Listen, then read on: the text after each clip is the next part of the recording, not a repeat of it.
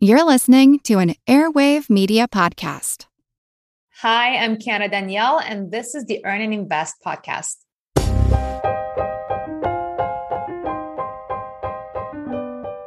Have you ever worried about losing it all? My father-in-law didn't. The year was 1979. He was thriving in Iran as an upper-middle-class CFO of his company. It afforded him and his young family a very comfortable life. But with the overthrow of a political regime, he was branded because of the leanings of his company's owner and thrown in jail. His escape, or shall I say release, his jailers were friendly to the old regime, provided him with an opportunity. A short time later, he and his family arrived in the United States with a few $1,000s and the clothes on their backs. It would take many decades to accumulate even a modicum of the wealth they had enjoyed previously. My guest today has a similar story from the same part of the world. Her parents' wealth quickly became a victim of the same forces that drove my wife's family on that plane headed to America. Both stories remind us that fortunes are delicate. They sway with political winds as well as financial. While you may be fortunate to live and hopefully thrive in a much less politically volatile environment, that won't protect you from the myriad risks that threaten to derail your best laid financial plans. The experts whisper that a recession is coming. A bubble may soon burst. Will you be ready? How? Kiana Danial is the CEO of Invest Diva. She's an award-winning personal finance and generational wealth expert. Her mission is to help at least 1 million moms take control of their financial future by increasing their income and investing. Kiana, welcome to Earn and Invest. Everyone is talking right now about the new year, 2022. Could this be the year the big recession hits? Thank you for having me. And timing the recession, in my opinion, is not very wise because nobody is Nostradamus, not even Warren Buffett. But planning for a recession is an incredibly wise idea. So I never know when a recession could happen, but we know that historically, every 8 to 20 years, sometimes a recession will happen. And that's not a bad thing. It's actually a very good thing and can open up a lot of opportunities for wealth transfer to people who didn't previously have wealth. But if you do have wealth, you definitely want to protect it. Yeah, we've had a pretty good run for the last 10 years, haven't we? 100%. So that's why experts and people who just study the history are worried or warning about a recession is just because what goes up must come down. We cannot just have continuous good years. We know that we are due for a pullback. And we had a mini one beginning of COVID, which is amazing for a lot of people who were prepared, not knowing what's going to cause it, but knowing that it is going to happen. And because they were prepared, they made a ton of money. Others, not so much. But if you didn't make money in the 2020 recession or the pullback, then now it's your chance. I love this idea that the recession can be a chance to really create new wealth for people who haven't had it before. I want to get back to that in a little bit, but first, let's discuss your background a little bit. In my intro, I talked about my father-in-law and my wife's family. My father-in-law tells a story about boarding the plane to leave Iran to come to the U.S. He and his wife had had a pact that if they had gotten stopped and if he was detained, that the rest of them would go on to America. That didn't happen. But the next day, one of his associates tried to leave the country, was detained, and they never heard from him again. These were difficult times. Tell us about what happened to your family. They were absolutely difficult times. I wasn't born right at the beginning. I was born 5 years later. But similarly to your father-in-law, my dad also had a very successful company. He was managing about 2,000 people. And my family was living a good upper middle class life. And when the revolution happened, the government was actually going to kill my dad. And he lucked out. And the lucky thing about that was that the person that was going to sign his execution turned out to be his buddy from his military days back in the day. So the guy told him, okay, I'm not going to kill you, but like, just stay low and don't do anything. They did freeze all of his assets, so they didn't have anything, but they also took away their passports, which meant they couldn't leave the country. Now, there were a lot of Iranians who left the country regardless. They got smuggled out or different routes. And that's how they sent my brother, who was 16 at the time. They sent my brother, but my dad kind of had his head get big because he didn't get killed. So he decided to actually stay and sue the new government. So he stayed. They were actually getting somewhere with their lawsuit. But then the leader of Iran at the time, Khomeini, died, and the case got lost, and they continued just not having anything. And so it is interesting because they had to, again, rebuild their lives in Iran with that situation. And then my brother being at this side of the world, and then the rest of our family, all my aunts, uncles, grandparents, I didn't see any of them when I was born because they had all left. So I grew up with absolutely no relatives. And then eventually now we're all here after years and years and years. But it is an interesting story to tell. In a sense, I can attribute a lot of the success mentality that I've had to the stories that I've learned from my dad, because it was basically a cautionary tale that people thought the good years are going to continue and everything is just fabulous, rainbows and unicorns. And then boom, out of nowhere, something comes that you never could have predicted.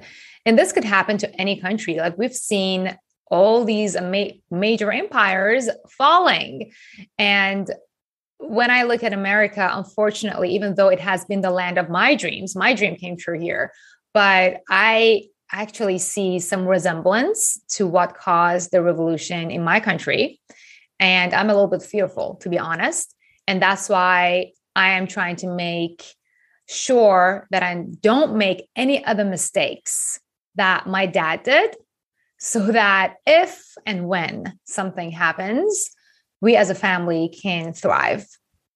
It's interesting because it sounds like your parents decided to send your brother out of the country, and then they eventually made the decision that, based on the trauma and what they had gone through, that they wanted to send you out too. You went to Japan as an 18-year-old. Well, that was actually different. No. So they decided to send my brother because Iran got into the war with Iraq. And they were recruiting young boys to go and participate in the war. So they did not want that to happen. So that's why they sent him. Me going to Japan was completely different because I grew up in Iran not knowing not having experienced that luxury life. So I was like, okay, this is life. And I was fine. And I actually consider my teenagers pretty normal, which is weird now that people are like, oh my God, as a Jewish girl, you went to school in Iran and you pretended you're not Jewish so you don't get killed. Yeah, but it was like, fine. I had fun. And I wasn't actually planning to leave Iran. And the Japan thing, I thought is going to be a temporary thing. I got a scholarship. I thought I'm going to go only for 6 months. My dad was like, no, don't go. My mom was like, okay, it's just an experience. And I left. And then I suddenly saw this whole new developed world. I'm like, oh my gosh, what have I been missing out on? So I decided to stay in Japan, and my parents were heartbroken. And that 6 months turned into 7 years. So that was not really because of what happened. That was just accidentally went to Japan. Now that I look back, I kind of do regret that decision because the things that I studied in Japan, I'm no longer using. And I could have just come directly to America, which in my opinion is far more suitable for somebody who has entrepreneurial ambitions. Japan is not the place for that. But it is interesting, however, my life turned out. But coming to America, then that was like the beginning of my new chapter. That is what I've been doing for the past 10 years and has really shaped who I am, and my family, and bringing my family out of Iran finally, and all the good stuff. So everything happens for a reason. And we're here talking about money now. Let's talk about Japan for a moment, because it's an interesting story. And to me, at least from what I've heard, leads to your story to America. You went to Japan to study engineering, somehow ended up being in a talk show there, and eventually started trading currency. How did you go from engineer to currency trader? So you being married to a Persian woman, you probably know the pressure that Iranians put on their children to either become a doctor, engineer, or lawyer. So that pressure was definitely on me as well. I couldn't become a doctor because I just faint at a sight of blood. So that was out of question. And engineering was just kind of decided for me because my dad was an engineer. And I was like, all right, so I'm going to go become an engineer because I can't become a doctor. I have to become something. And I hated it and I was not good at it. And the problem was that not only was engineering, it was electrical engineering in Japanese. That was a language that I was learning as I was learning English. And just all of them combined, I was just looking for an outlet. So the talk show opportunity came across in our college. They were recruiting some foreigners to talk about Japan's social issues. And my Japanese had gotten well enough at that point that I could participate. So that came along. And then being on the talk show, I learned about money and a recession. And I was like, what is happening? What is a recession? Who are banks? I didn't know any of these things. I was not literate financially at all. And that kind of also some of my friends who were trading currencies kind of encouraged me to take advantage of the 2008 recession. So what happened at the time was that I had accumulated some Japanese yen because I was on the talk show. And the 2008 recession happened, and I learned that the US dollar is losing its value to the Japanese yen because Japanese yen is a quote unquote safe haven. And that was something that I understood because being a foreigner, you always understand exchange rates. Because when you go back to a different country, to your country, or go to another country, at the airport, you change your currency. And then when you go and come back and the exchange rate has changed, you either have gained money or lost money. So that language was the only thing that I understood. And I was like, okay, now that the US dollar is getting cheaper, maybe I should buy some US dollar because it's on sale. And I was talking about this to some of the people who were there. And one of my friends said, yes, you can actually do it on leverage and make a bunch of money. And I didn't understand anything that they said, but I was like, okay, let's do it. And I did it. And I made $10,000 during the market crash in 2008. And I was like, this is so cool. This is what I want to do. I don't want to do engineering. I want to do finance. And also on the talk show, I learned that because of the recession, the governments are printing money, which means inflation is coming. And if you need to be investing in order to combat the inflation, I was learning all these things and I was becoming fascinated about finance. So that is when I decided to leave my whole life that I had built in Japan for 7 years and go to the heart of global finance on Wall Street. And so, me coming to America wasn't me running away from the Iranian regime, it was me just pursuing financial literacy, which turned out pretty well, clearly.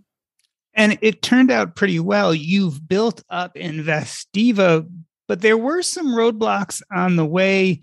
You describe being a year into New York. You had the dream job. You lived in the dream apartment. You had a boyfriend. And then it all fell apart within like a week or two.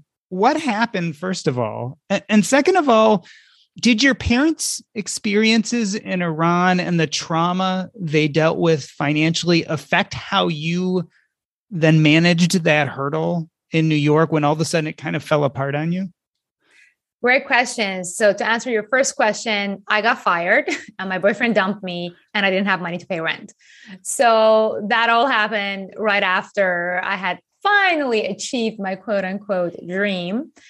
And my family's trauma, it kind of felt like a repetition of what they went through because they had achieved financial freedom right before the revolution. And my dad asked, so they didn't come from wealth. My dad built his wealth and then it was taken away from him. And then when the same thing happened to me, I was like, okay, great. Like the same thing is happening to me. So yeah, absolutely. Like I saw history kind of repeating itself. And I was like, okay, I need to break this cycle of achieving success, gaining money, and then losing all of it.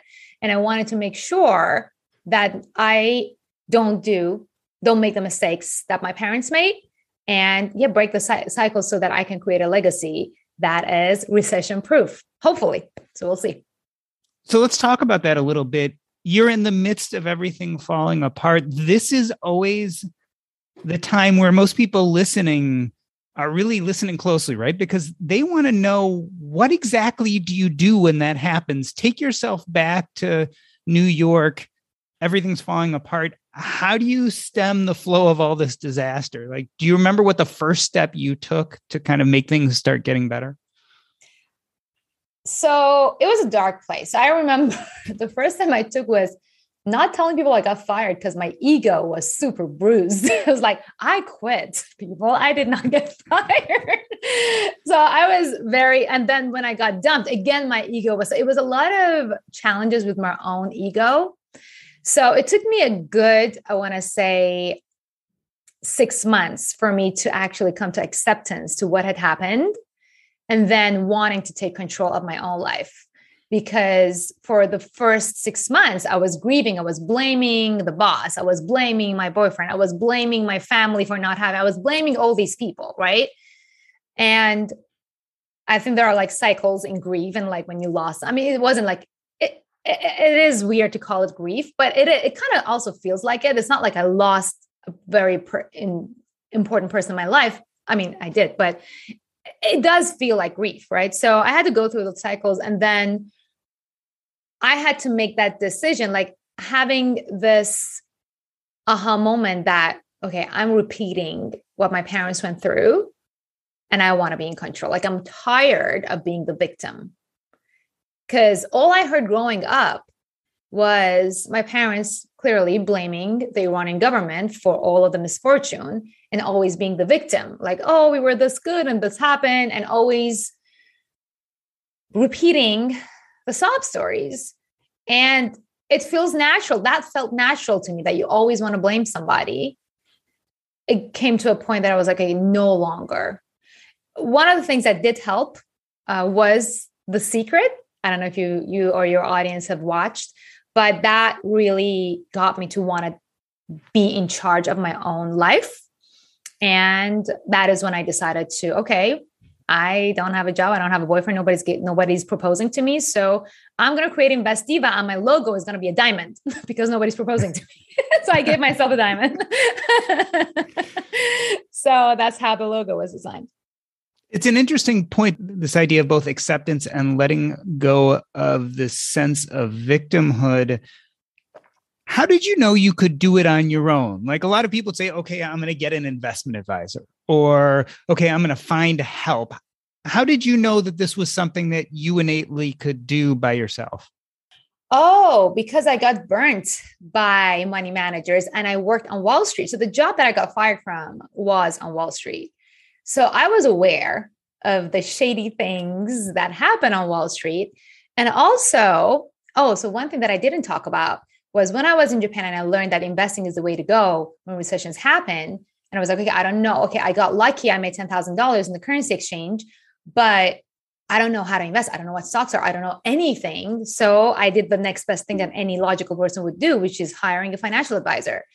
And this person found me on LinkedIn and is like, hey, we do these things for foreigners in Japan. We invest our money in a mutual fund. I didn't know what a mutual fund is. And then he explained to me that it's going to like compound and all the good stuff. And I didn't understand a word that he said. But it was like, this sounds amazing. Yes, let's do it. And he got me a contract to sign, which was like 50 pages. I clearly didn't read it. And I just signed like, yes, take my money, compound it. I want to become a millionaire. And so what happened was that my money was there even after I came to America.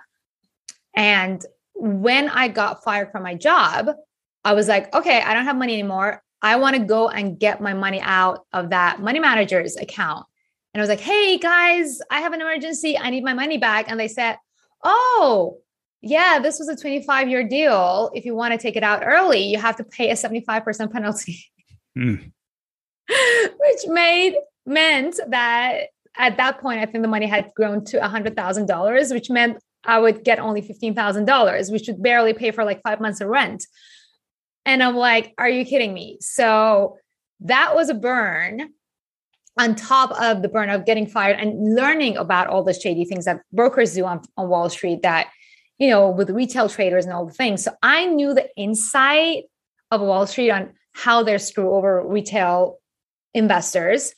And then I had personally been burnt by a completely separate money manager in the UK. So I was like, okay, this is global. Like money managers do not have your best interest at heart. So I want to teach people to do it on their own. So I did go and study for the CFP, which is Certified Financial Planning. But then instead of actually becoming a financial advisor, I decided not to claim my title, because for me to claim my title, I would have had to go back and work at a broker. So instead of that, I was like, okay, I'm going to just teach everything that I learned to normal people and make it easy for them to understand. Because the books that you have to learn to become a certified financial planner, like normal people wouldn't want to spend that time going through. So that is my whole Investiva movement, which is like, I've broken down all the essential things that you need to learn in order to become your own financial advisor, so that you can take control of your own money within 8 weeks. Knowing what you know today, something as big as CFP studying probably isn't necessary, right? I mean, a lot of people look at these either degrees or certifications and think that's what they need to manage their own money. But actually, a lot of that is really for people who want to advise other people and to teach you all the compliance and the rules, et cetera. It is to keep it a monopoly. Oh, I'm a CFP. I have the title. You got to be intimidated by me because you're a doctor. I mean, okay, let me put it this way. Becoming a CFP is nowhere as hard as becoming a doctor. I mean, it is essential, but they didn't have to make it this hard to learn because majority of it is actually common sense about money. Like these things should be taught at high school. So as you're going through the CFP program, they do add these really unnecessary math things that you have to solve in order to become a CFP that, again, you have the best calculator in the world on your iPhone. Like you don't actually need to sit down and resolve those problems. So don't make it unnecessarily hard for people to become CFPs. And then they are obligated to work for brokers because they want to provide for their families. And then the CFP title gives them a status that kind of separates them from the regular people. And then the regular people are intimidated and also look up at the CFPs and think they cannot do it themselves, right? So it's just a vicious circle. I'm not saying like CFPs are like bad people. It's just the system is designed so that people are not incentivized to manage their own money, because if they manage their own money, the CFPs will go out of business, right? It is not rocket science. It is not surgery. Like, no, it's common sense.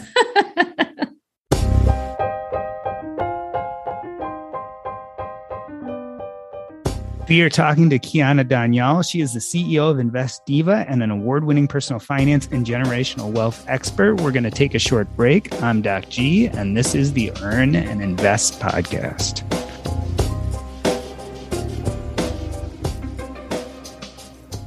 This episode is brought to you by Range Rover Sport. Range Rover Sport leads by example. With a visceral, uncompromising, and dramatic feel, this car helps you rise to the occasion. How does it do that? Range Rover Sport has powerful on-road performance and commanding all-terrain capability by combining assertiveness with signature Range Rover refinement. This is the car that redefines sporting luxury.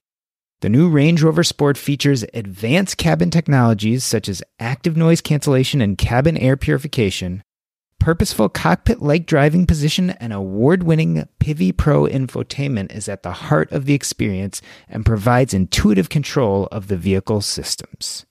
Design your Range Rover Sport at LandRoverUSA.com.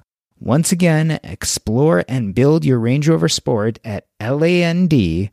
ROVERUSA.com. That's LandRoverUSA.com. All around the world, tech companies are innovating and driving returns for investors. Our crowd analyzes companies across the global private market, selecting those with the greatest growth potential, then brings them to you. From personalized medicine to health tech, which is tackling the $60 billion global IVF and fertility treatment market, our crowd is identifying innovators so you can invest when growth potential is greatest early.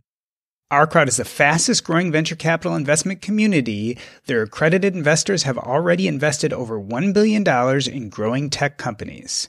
Now you can invest in Future Family, who's providing millions of families with access to affordable treatment through buy now, pay later financing.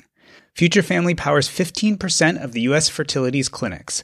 Last year, they grew patients served by 300%. Invest today at our crowd. Invest in Future Family at OURCROWD.com/EAI. You can join our crowd for free at ourcrowd.com/EAI. Join the fastest growing venture capital investments community at ourcrowd.com/EAI. Kiana Danial is the CEO of Invest Diva. Her mission is to help at least 1 million moms take control of their financial future by increasing their income and investing. Kiana, the real reason today to have this conversation is this idea of what to do in a recession. Can you recession-proof your wealth? You can attempt. So I don't want to say there is like this massive one-size-fit-all solution. But to my understanding, basically not putting all your eggs in one basket is the gist of recession proofing. So I'll give you an example, what I learned from my dad. So the reason why my dad had to go back to absolute zero was because all the money that he was earning from his business, he was putting back in the business. He was not diversifying outside of the country because he believed in the regime at the time, because everything was great before the revolution. And because everything was going back in his bank account or in his company, which was very easy for the Iranian government to come and seize, right? So learning from that, how I am recession-proofing, or actually disaster-proofing my portfolio, is diversification. That's all it is. And how you diversify is basically diversifying your assets in categories that are not correlated, right? So for example, what happens when there is a recession? And this, by the way, brings up something that may piss some people off. I don't like investing in index funds for that very reason. So an index fund, you go and buy a basket of all the companies, right? Some companies do significantly better during a recession. Companies that sell stuff cheaper, like McDonald's, Walmart, right? So when a recession happens, these companies are going higher, whereas other companies that could come back after a recession are dropping. Now, a very interesting strategy that Warren Buffett does is that you want to become a value investor. What is value investing? Is buying assets that are currently undervalued and have future growth. So how we were able to have this massive success during the COVID-19 pandemic when the markets dropped was that I already knew the list of the companies that I knew are going to make a comeback regardless of what's going to happen with the pandemic. And as they were dropping and as everybody was panic selling, I went and bought those companies. And then at that very time, there were companies that were going up because they were directly correlated to the pandemic, like Moderna and all these stocks. And I missed out on the first round. I was like, okay, you know what? I'm not going to buy the ones that are already high. I'm going to buy that are low. And that turned out very, very well for my portfolio. So that is one thing, one reason why I think you should kind of be on top of what you're investing in and kind of going against the crowd. Another way you want to diversify is clearly not putting all of your assets in one country, and also not pulling all your assets in the stocks. If you're investing in stocks, not putting them all in the stocks of one country, or in the same category, which is the reason why I also invest in cryptocurrencies. Because as I was learning about Bitcoin, for example, I was not a fan of Bitcoin for the longest time. I heard about it in 2011. One of my advisors told me, my friend advisors, not actual financial advisors, told me, hey, go buy Bitcoin in 2011. No, this is way too risky for me. I don't want to buy it.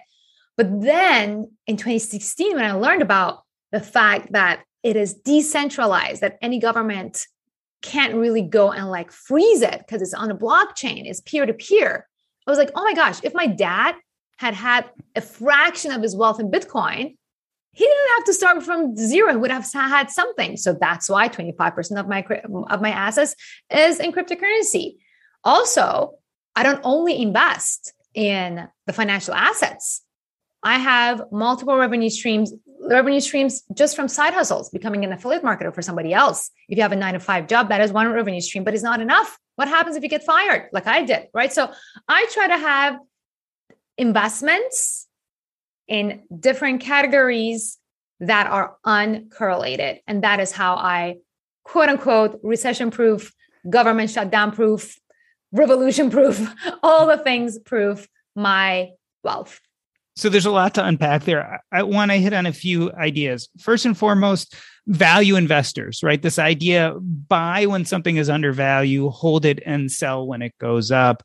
It sounds great, but we know from money managers, et cetera, that that's not necessarily the easiest thing to do. So first and foremost, can your average Joe and Jane out there acquire enough knowledge to understand what is a value and when?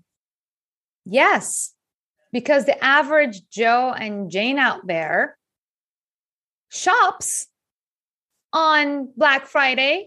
They identify sales. If you can identify a sale for the stuff that you love, you can identify the sale. Like, don't look at stocks at this like, oh my gosh, it's just this financially crazy mathematical thing. The reason why stocks go up is because they're providing some sort of value to other people. And the best place to start, in fact, is investing in companies that you already know and are a consumer of. Because if there's a company there, like, okay, there's no way on earth that I'm going to go to their competitor, there is a reason for that. And if you just learn the basics of fundamental analysis and thinking outside the box, learning to think for yourself, then not only you're able to identify the companies that have value. If they have value for you, there is a very good chance that they have value for other consumers. And also, if you love them, don't you want to support their business? So it's actually, I feel like it's a moral obligation for the economic well-being that people select their own assets, because you can vote with your money, any company that you invest in. So there are companies that are doing well. They have tremendous earnings, but you may hate their CEO and you may think that everything that they're doing goes against your morality. If you invest in an index fund, you don't get to have that say. If you're investing with a financial advisor, you can't tell that person, hey, I don't want to invest in this company, because they're like, oh, I have the whole thing planned out. Like, don't do this. But you can actually, if you understand what you're doing, and it takes like literally just basics of understanding how businesses work. You don't have to go and read earnings or spreadsheets. You just have to understand, think outside the box and see, is this company providing value? Is this helping the humanity in any shape or form? Is this helping us do things better, faster, cheaper? Do I want to support this company? Is this company going to be around in the next 5 to 10 years? Is this company flexible with the changes that are thrown at them? And if you answer those questions and you have a good feeling about it, you can support them by investing in them and in turn gain right on the growth. So what you're talking about is a much more qualitative analysis as opposed to a quantitative. So I know a lot of us really get exhausted by this idea that we have to go and look at a company's financials and have to understand their earning reports and all those type of things. You seem to be saying that, no, maybe we should really be thinking about these bigger qualitative decisions. 100%, because the earnings report are just misleading. They are rigged kind of because, so this is what happens with earnings, right? So the company's board of directors come and they say, hey, we have like this kind of expectation for our next quarter earnings. And they normally bring it lower. And then the speculators and say, oh, because of this and this and that, they're going to have a higher earnings report. And then they trade based on the expected announced earnings. And then once the earnings is actually out, the market has already priced it in. And it's just a completely different game that you do not have to play. The hedge funds that can't outperform the S&P, those are the ones. I'm not telling you to think, oh my gosh, I have to go be stuck to my screen all day. I have to like analyze all the markets. No, to the contrary. I only manage my portfolio once a month. I know the top companies that I always want to invest in, and they're directly correlated to my credit card, which means every company that I spend the most with for my personal or business consumptions are the companies that I have a higher amount of shares in my portfolio and the allocation. Basically, what I do is I go back and see, okay, has the prices dropped? I already know the fundamentals. I already know that this company is aligned with my idea of value investing. And you can apply it to the cryptocurrencies, by the way, as well.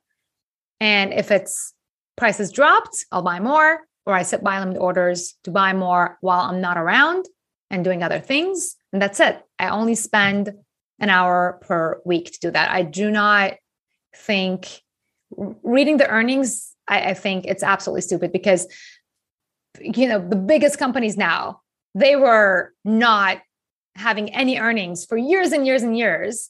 If you were doing quantitative analysis at the time, you wouldn't have invested in those companies because of that reason, which would have been a bad investment, right? So I look at definitely qualitative qualities of companies before I invest in.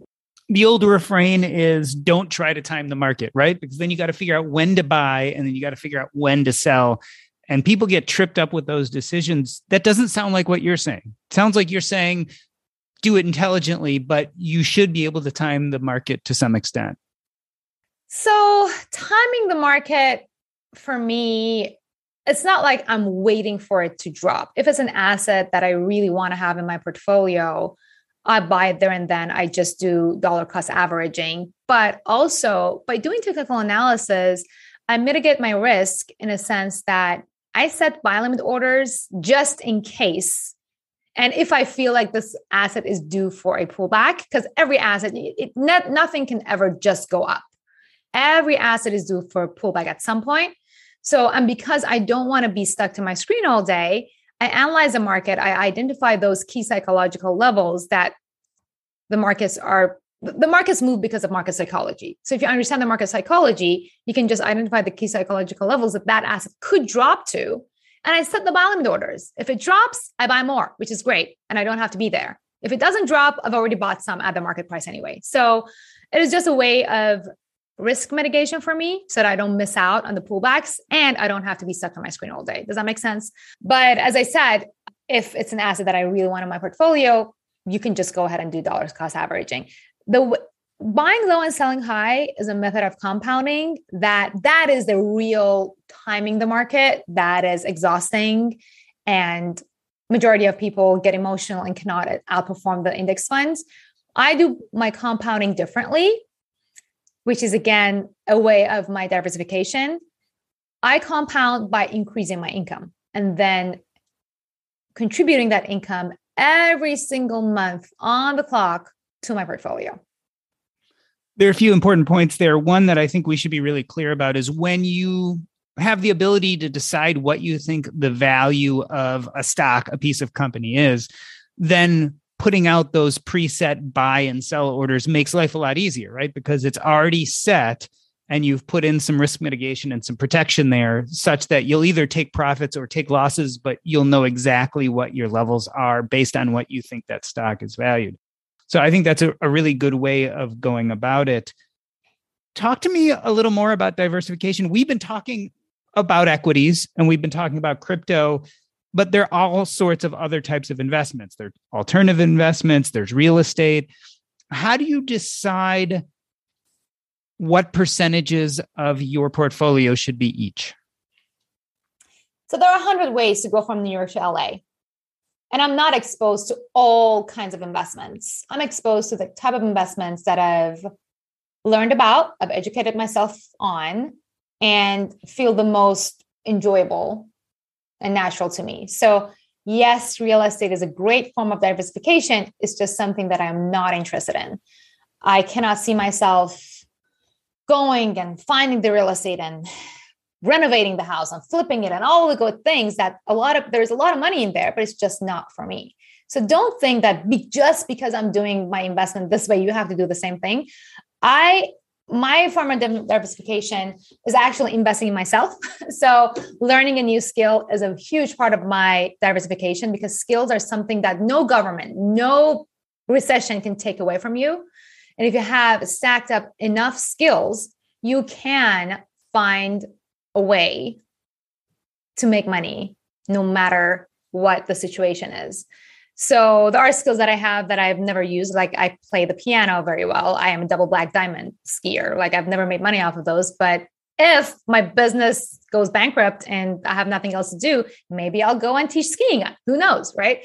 So learning skills and high income producing skills is a big part of my investment. I invest in new coaches almost every month and learn something new that I know that is correlated to something that can produce income for me.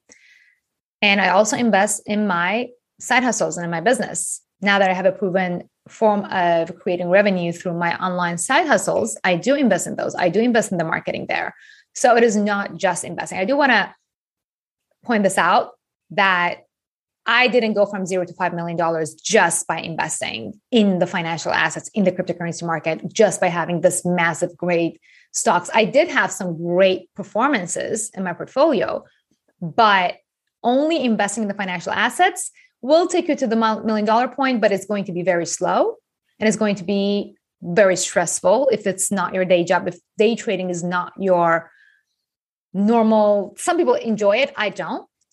So I put all of that passion into my business. I increase my income and I on the clock contribute a portion, like the portion that I've dedicated to my investments every single month to my portfolio. And that's why it's compounding at an accelerated rate. People often forget that when you're looking at diversification, you can look at stocks and bonds and real estate, but the business asset class is a very good asset class. And unlike other asset classes, when you take money and you put it in the stock market, you take money and you put it in real estate, that money is kind of consumed by those assets. Whereas you can start working on the business asset class without any equity to start with, except sweat equity, which is something that a lot of us have. Kiana, I could see people listening to this conversation right now, some naysayers, and they'd say, you know what, Kiana, you started making money off the back of the 2008 recession, and this has been a fantastic 12 or 13 years. You've never been through a recession. What do you say to those people who kind of doubt some of how you're hypothesizing we should get through this? Because these have been really good years. I mean, a lot of us have done well. Well, I can't wait for a recession. I can't wait for the markets to drop and some of these buy limit orders of mine that haven't gone through for a while to finally go through. But also, obviously, I know that if there is a recession in the financial markets, then my business may also get hurt. So it's not like that's what I'm preparing myself for. Precisely. And so let me tell you this, though. My portfolio performed very well at the beginning. Not at the beginning. I had some bumps in the road when I was at the beginning, when I was reporting from New York Stock Exchange. But then I lost a lot of my money again, and I came back in and I decided to do value investing. And I started with $500 per month. So I was contributing $500 per month, and over 3 years, that portfolio only grew to $50,000. Now that is an exceptional performance starting from $500, but the matter of the fact is $50,000 will barely pay for a down payment of a house. It is a great performance, but it's not $1 million status. So as I was playing around with the numbers, I was like, oh my gosh, if I had contributed, let's go crazy. What if I had contributed $500,000 per month to this portfolio at this rate of increase, at this rate of performance, that would have turned into $50 million over 3 years, much better than $50,000. So what I would love to encourage your listeners to ask themselves when they come up with doubts is that instead of saying this is not possible, or it worked for her, but it's not going to work for me, or I missed my opportunity, or she's just lucky, or there are a million excuses that you can come up with. I would like to encourage your listeners to ask themselves empowering questions. Instead of saying this is not going to work, or she just got lucky, ask yourself, how can I make it work for me with my situation? Because the moment you ask yourself how, your brain is going to shift its perspective from trying to look for all the excuses. And whatever you believe, by the way, your brain is going to justify it. So if you think this is not going to be possible for you, it's not going to be possible for you. But if you ask how, then your brain is going to look for answers. So when I ask myself, how can I contribute $500,000 to my portfolio per month? And that conditioned my brain to go look for solutions and looking at income increasing solutions instead of just investing in the financial assets, instead of just piggybacking on other companies' successes, which is what you do essentially when you invest in the stock market. I was like, oh my gosh, if I could get my business to create $500,000, and I know that's a big number. I didn't start there clearly, but it conditioned my brain to look for those solutions, to look for the people who've done that and learn from them. And yeah, it took me a while to get there, but I did. And now, yes, I do contribute, actually not $500,000 per month yet, but it's $200,000 per month, which is great, which is amazing. Every time the market, there is a pullback there, I'm buying all the assets. And I know that in 5 years' time, in 10 years' time, this is going to be to my benefit. So ask yourself how. So you just said, ask yourself how in my situation I can contribute more. Invest Diva focuses at least somewhat on moms. In fact, you say you want to help at least 1 million moms make their finances stronger. What are the hurdles for moms today? Why is it different for them? So the reason why I'm passionate about helping moms, it's because, well, I am a mom. I have a sister who's a mom. I have a mom who's a mom. And I have a lot of stay-at-home moms who think that this is it for them. At the beginning, when they have their kids, they feel helpless. They're under a lot of pressure. And the last thing they want to think about is money. But unfortunately, or fortunately, women live longer. And for us not to be in charge of our finances can have a very, very expensive impact in our retirement years. That is one reason. The next reason is that once our kids leave our houses, which I see like my sister, like my mom, we have no other purpose anymore, right? There are so many different reasons why that I'm passionate about helping moms, these two being the biggest ones. But that being said, we do have a huge community of all people of all sorts, because obviously personal finance, financial literacy is not just for moms. It's just moms was something that people didn't even see moms as becoming investors. In fact, when I started and I announced that I'm here to help moms take control of their financial future, I got a massive backlash from some gurus in the financial literacy space who created videos about me, calling me the scum of earth because I'm targeting these innocent moms and getting them into investing, which is super high risk. And I'm like, what are you talking about? I don't teach people day trading. I don't teach people anything that is, I teach people risk management. That's really what I do. Risk management and taking control of your own financial future. But we do have a huge group of dads, non-dads, dog moms, cat dads, all kinds of people. Anybody who is supportive of our mission is welcome in our community. But my personal goal is to help moms because I think there are a group of people that need this help the most.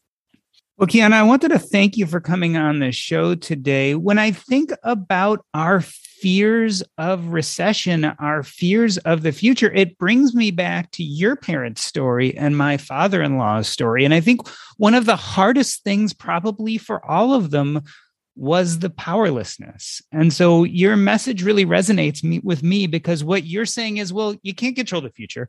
We don't know when a government is going to be overthrown. We don't know what's going to happen in the stock market or in the business world. But what we do know is that we can plan ahead, we can diversify, and we can do the best that we can to approach these things from a sense of power. And I think if we do that, we have the best chance of being successful. I wanted to end this episode the way I end every episode by asking you what is up next in your life. And if people want to learn more, where can they find you? So first and foremost, what is coming up with you and Investiva? So we just published my 5th book, which is $1 Million Family Secrets, that we just achieved the bestseller status. We're super excited about that. What is coming up next for the Investiva movement is, well, my goal is to reach and help at least 1 million moms by the year 2025. So that is what we're going to be focusing the most of our energy on, coming up with strategies to reach as many moms as possible. The book was one way, but so that's what we're planning on. And personally, we're also planning on having another kid. So we're super excited about that as well. How people can find us, you can find, please don't fall for my impersonators on social media. There are so many of them. The best way to go is just to go to the Investiva website, or you can search my name on Amazon and check out one of my 5 books. This has been the Earn and Invest podcast. On behalf of myself, Doc G, I'd like to thank Kiana, Danial, the Investiva. That's a wrap. Hey, everybody. Just a little update on our ground team. The ground team is a chance for you, an Earn and Invest listener, to become part of my team for my book launch of Taking Stock. That's going to be during the first week of August. We already have almost 100 participants. If you sign up to be part of the ground team, you are going to get extra video. You're going to get snapshots into the book early, and you're going to get other content and blogs. Become part of this community. Help me get this book out. Again, we're starting early because the ground team needs to be in place by early August. I hope you check it out. Just go to earnandinvest.com, and right up at the top of the page, there'll be a place for you to learn more about the ground team. Come become part of the Earn and Invest and Taking Stock team. Thanks for listening.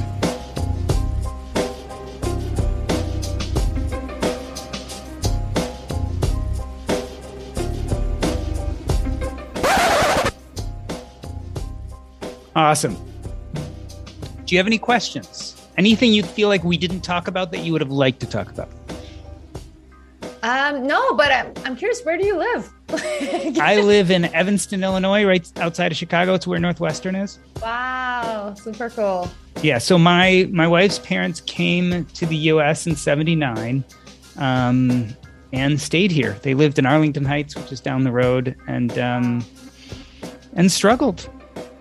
Did well. My father-in-law eventually bought a building, which he managed, like 20-unit building, which ended up, certainly improving their economic fortunes hugely. But the story resonates with me because I think it's tough. And of course, someone like you should be talking about how we should manage the next recession. I mean, that's in your DNA, right? That's your experience. Yeah. Wow. No, this is great. Thank you so much for inviting me on the podcast. Can't wait if you can just let us know when it's out, we can promote it with our audience as well. Yeah, I will. So a few days before it comes out, I'll edit it up and I will send it to you so you can listen to it. And then I'll give you like shareable links and all that the day before. So you guys will know, and I'll send it both to you and to your assistant. I think I have in the email. Yep. In the email. Yep. So, all right. Well, thank you very much. Thanks for doing this. This was a lot of fun. Thank you so much. Had a lot of fun. Say hi to your wife. Have a good one. Take care. Have a great day. Bye. All right.